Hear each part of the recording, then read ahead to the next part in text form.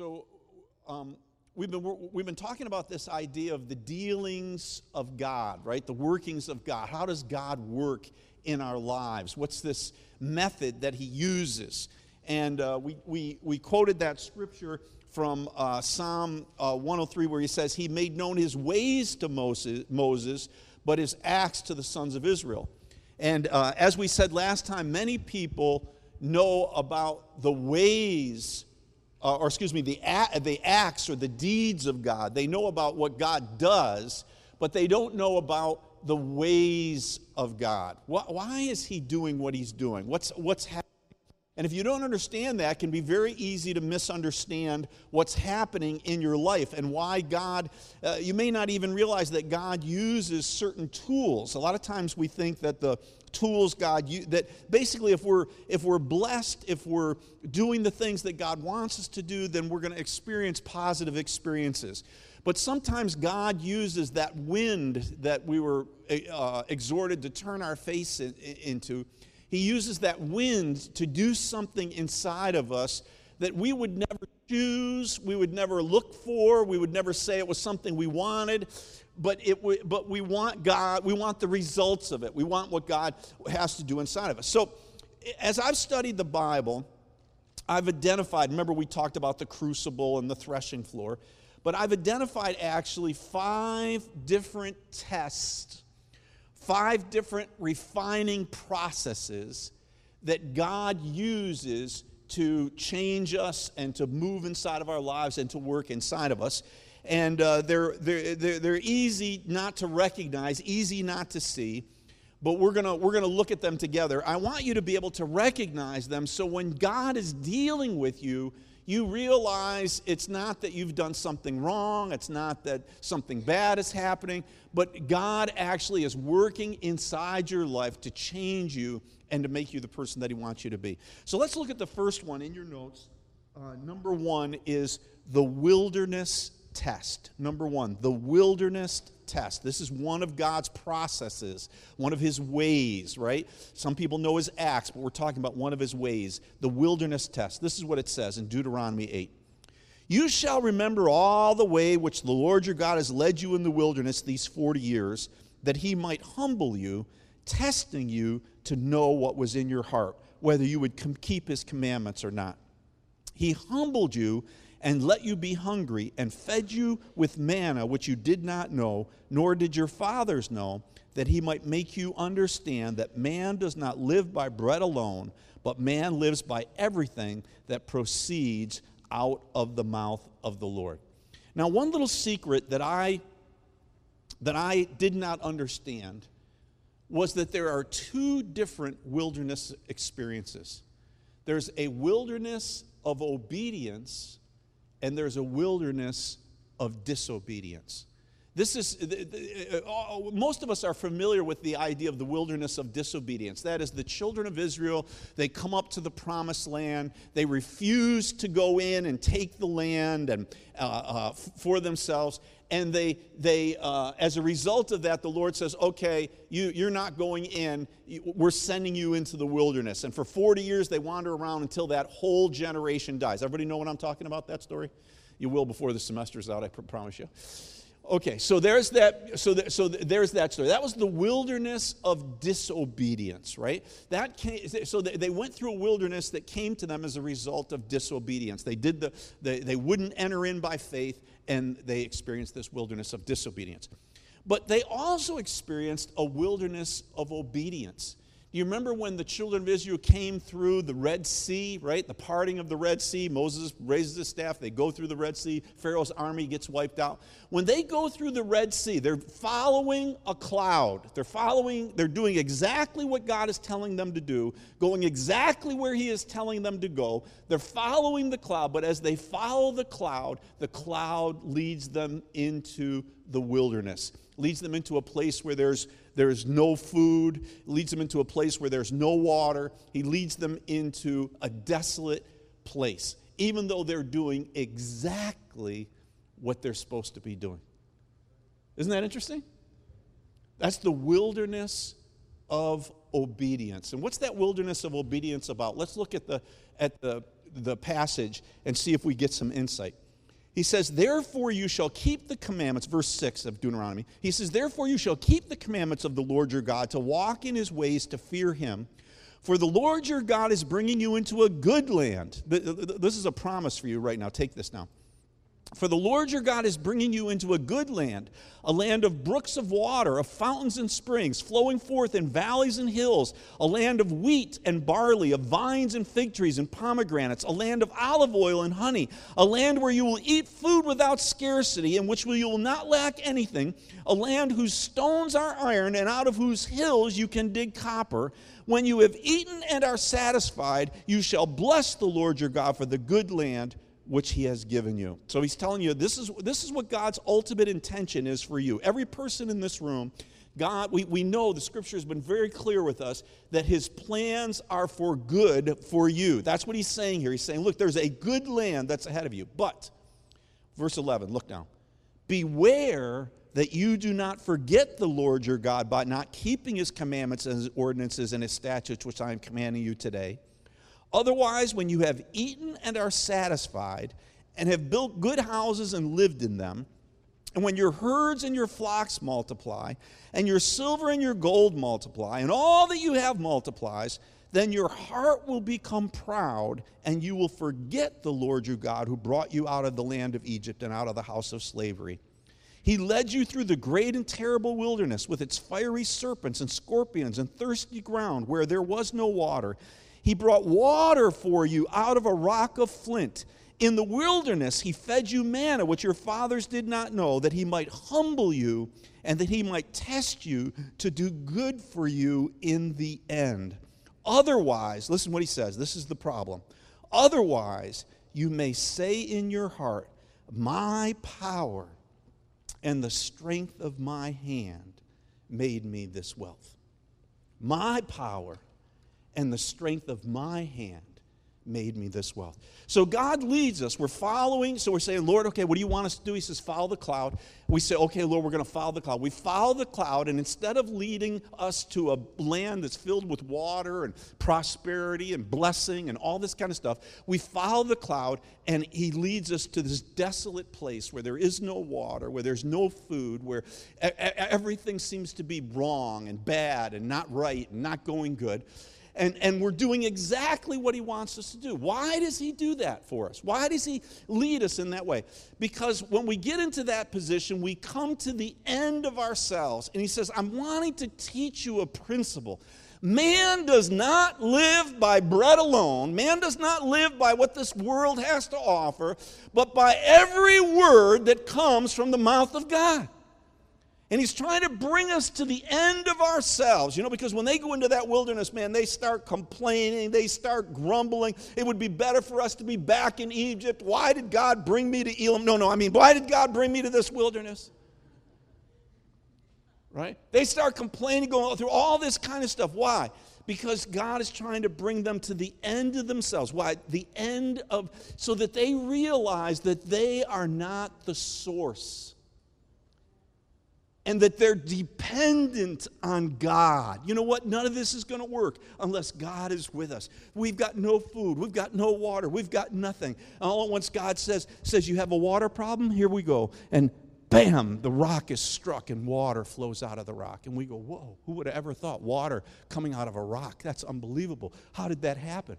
And what are we learning? We're learning it's not us that does it. It's God that does it. And he says, if you don't learn this lesson in the wilderness of obedience, if you don't learn how to stop relying on yourself and trusting in your ability and trusting in your resources and checking your bank account, and he says, if you don't learn that lesson there, he said, when the blessing comes that I have planned for you, because my plan is to pour tremendous blessing upon your lives. I'm talking a land of brooks and honey. I'm talking just powerful, wonderful things. I want to pour tremendous blessing on your life. But if you do not learn the lesson of the wilderness, when that blessing comes, this is the temptation you'll have. He said, you'll look at that blessing and you'll say, well, my power.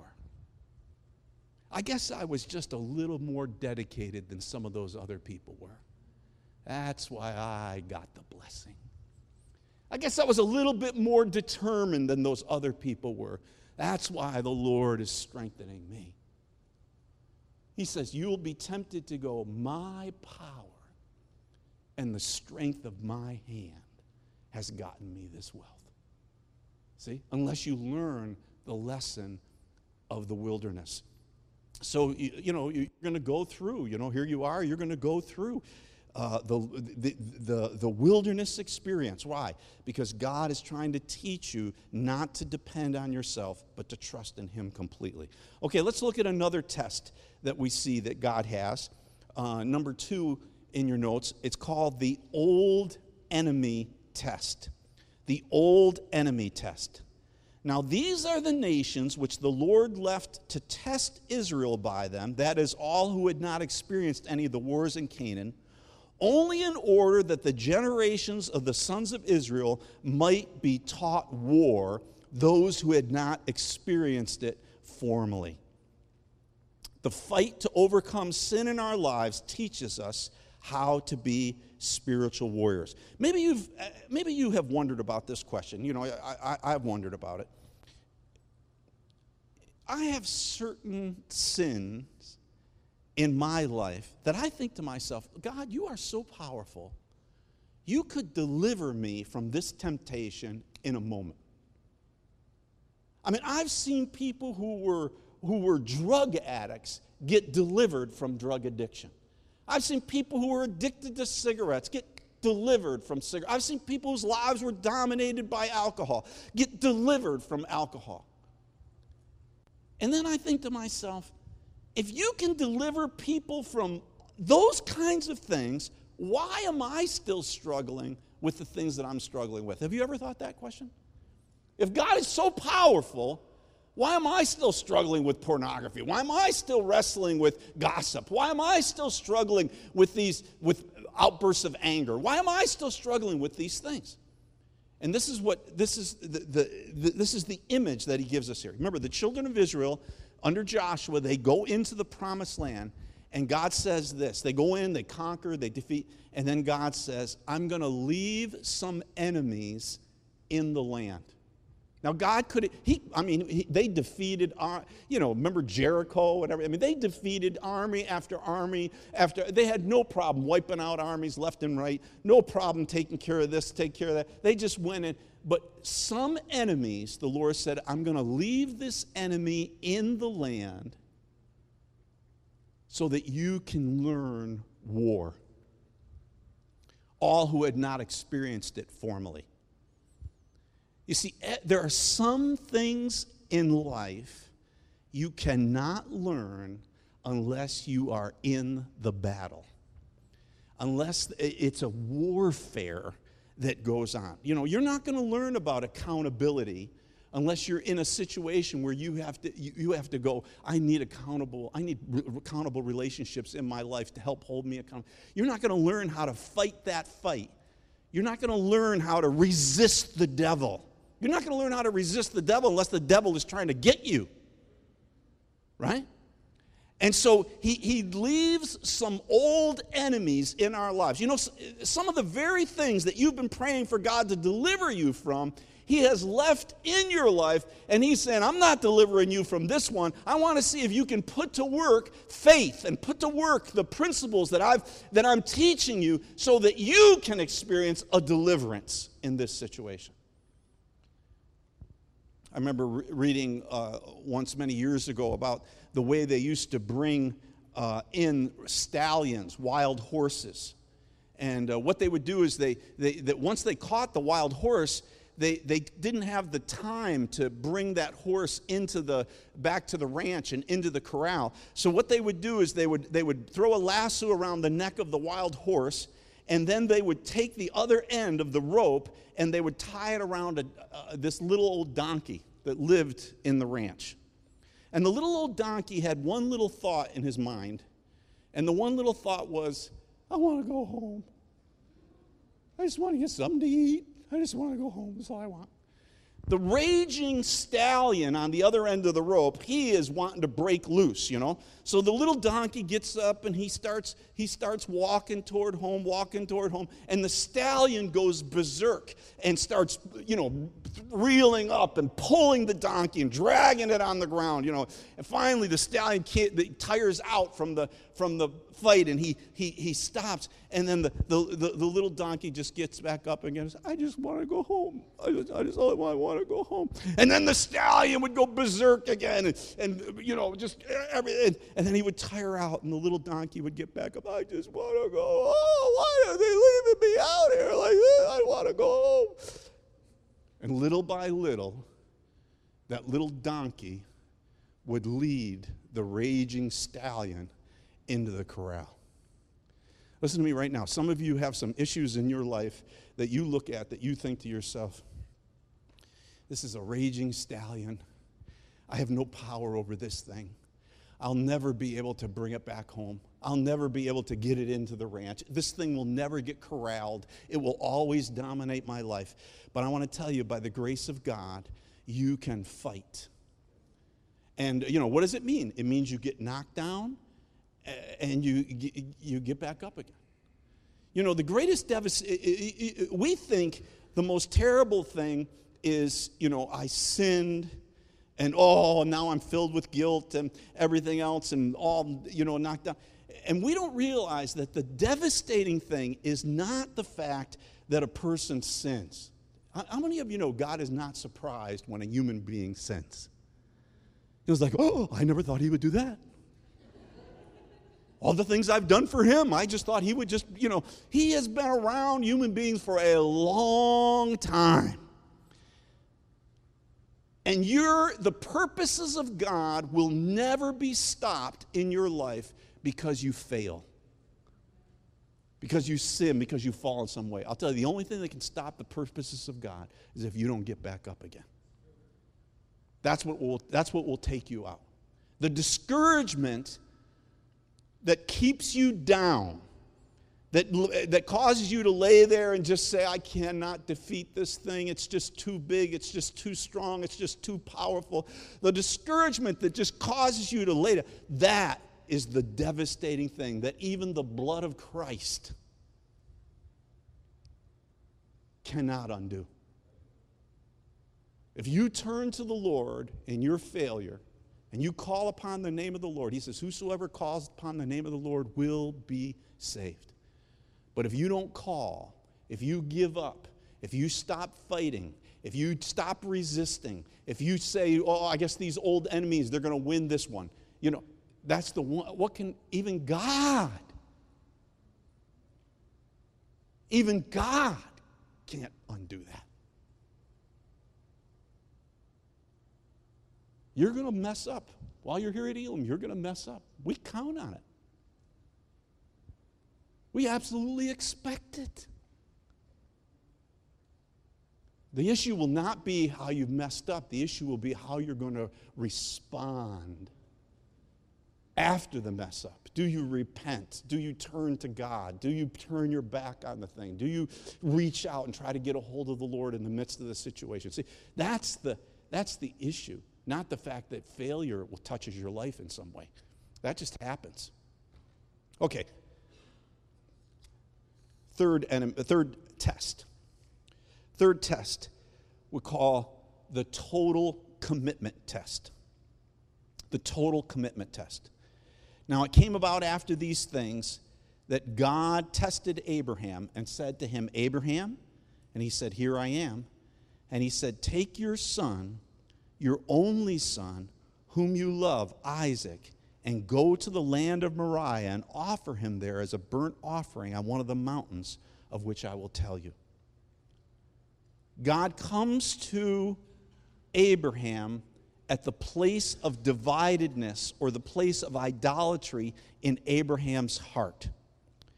God will always do this. He comes to us at the place where our heart is being pulled in two directions, right? One part of it is to honor God and see Him first and seek Him first. And the other part, in Abraham's case, is this love for his son and seeing his son as the answer. And he's got this dividedness inside of himself. God will always come to you. Here at Elam, let me tell you right now, He will come to you at the place of dividedness in your heart. Every one of us. It's unique for every one of us. We all have our issues. You know, some of us, it's men's applause, you know. It can be many different things. Some of us, it's maybe a romantic relationship. That's like the most important thing for us, you know. Look at the rich young ruler in your notes. This is Matthew 9:16. Someone came to Jesus and said, "Teacher, what good thing shall I do that I may obtain eternal life?" Jesus says to him, "Keep the commandments." And the young man said to Jesus, "All these things I have kept. What am I still lacking?" Now Jesus, he zeroes in on the place of dividedness in the man's heart. And Jesus said to him, "If you wish to be complete, go and sell your possessions and give to the poor, and you will have treasure in heaven, and come follow me." But when the young man heard this statement, he went away grieving, for he was one who owned much property. See, Jesus zeroes in. He's able to see spiritually, and he zeroes in on the place of dividedness in this guy's heart. The guy has a love for possessions. He has a love for things. And he zeroes in on that, and he says, "Will you lay down these things?" This is the thing about this is it's absolutely unique for every person in this room. What is the place of dividedness in your heart? What is it that you have that, yes, Lord, but yes also to this? It's like you're pulled in two directions. That place of dividedness in your heart, it's absolutely critical. The Lord will come to you there, and He'll put His finger down on that place of dividedness in your heart. He uses many different things. I remember my son Todd. He had gone here to Elam for a year, and then he went to Brockport, and he met this very nice girl at Brockport, and it looked like it was like his senior year. It looked like their relationship was really moving along, and felt very positive about the relationship. And then he brought her to connect with his brothers and sisters and with his family and stuff like that.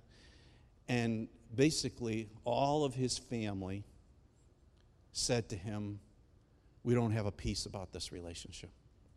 She's a nice girl, but we don't feel good about this." And all at once, Todd was put in this position. Was he going to let his wants and desires in that moment, because he really liked the girl, was he going to let his wants and desires win out in the situation, or would he be willing to lay down the relationship, trusting that God was using his family, using these people who loved him and cared about him and that were spiritual people, to lay that relationship down? And so finally he says, I really think this girl is special. He said, but I really believe if you guys all have a strong check about this, I need to lay the thing down. And so he comes to that place where, and it wasn't like an easy thing. It was like a battle for him. He comes to that place where he lays it down. He lays down the relationship. And it was like, whoa. And the next year, he's going on with life. He becomes the director of basic college ministries and is kind of bringing that thing into the 20th century. And he's involved in ministry and doing all this kind of stuff. And there's nobody Nobody, no relationship comes up, no connection comes up, no, he's just serving God. It was over a year, serving God, and, and it doesn't appear like anything is happening. Anything is going to come together. Just trusting the Lord. What is your place of dividedness? What is it you would be unwilling to lay down, unwilling to give up? The Lord is coming to that spot, and he's putting his finger down, and he's saying, will you trust me? Can you give up control? Can you give up being in charge?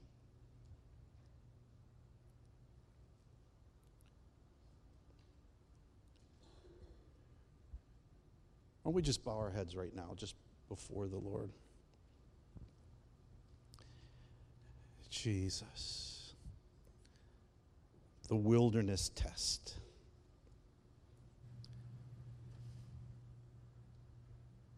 And now I'm talking to you about the total commitment test.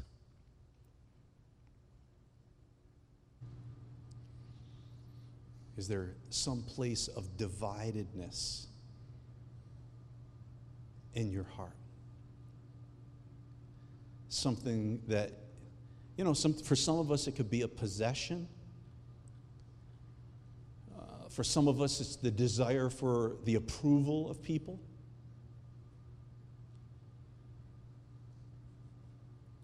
For some of us it might be certain kinds of security, things that we've identified as things that make us secure.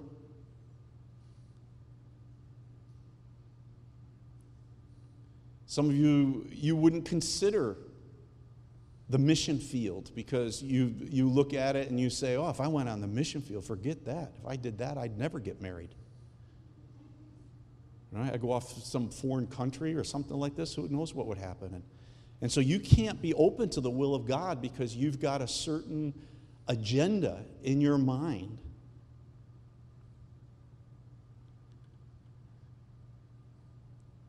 And one of God's tests is the total commitment test. Take your son, your only son, the one that you love, and offer him to me.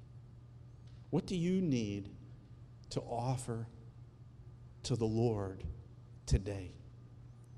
What is the place of dividedness inside of you?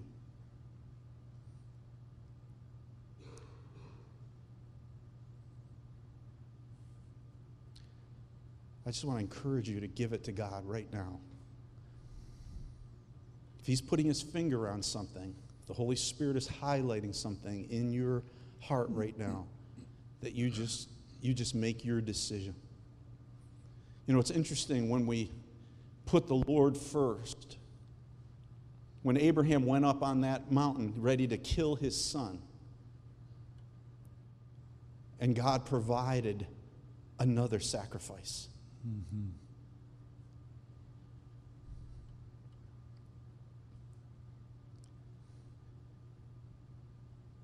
God provided another sacrifice. When Todd made that decision he made, and then after a couple years, him leading that college ministry, one day he goes off to a campus and he meets this college leader on the campus. He had never met her before, and all at once it was like, whoa, the one that everybody confirmed and affirmed and knew, yes, this is destiny, this is the right thing. It all came together, but it did not come together until there was a passing through this test of laying something down. Let's just listen to some of this song right now again as we're just ending this time, and then we'll go to our lunch. And the Lord, whom you seek, whom you love with all your heart, in his love for you, he's coming with his fire.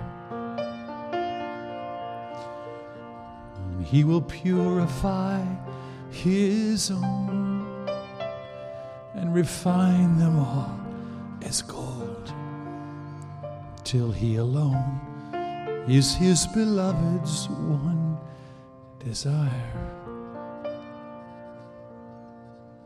And as the potter shapes the clay, shape my trembling heart today. Lord, the fire of my love is growing cold.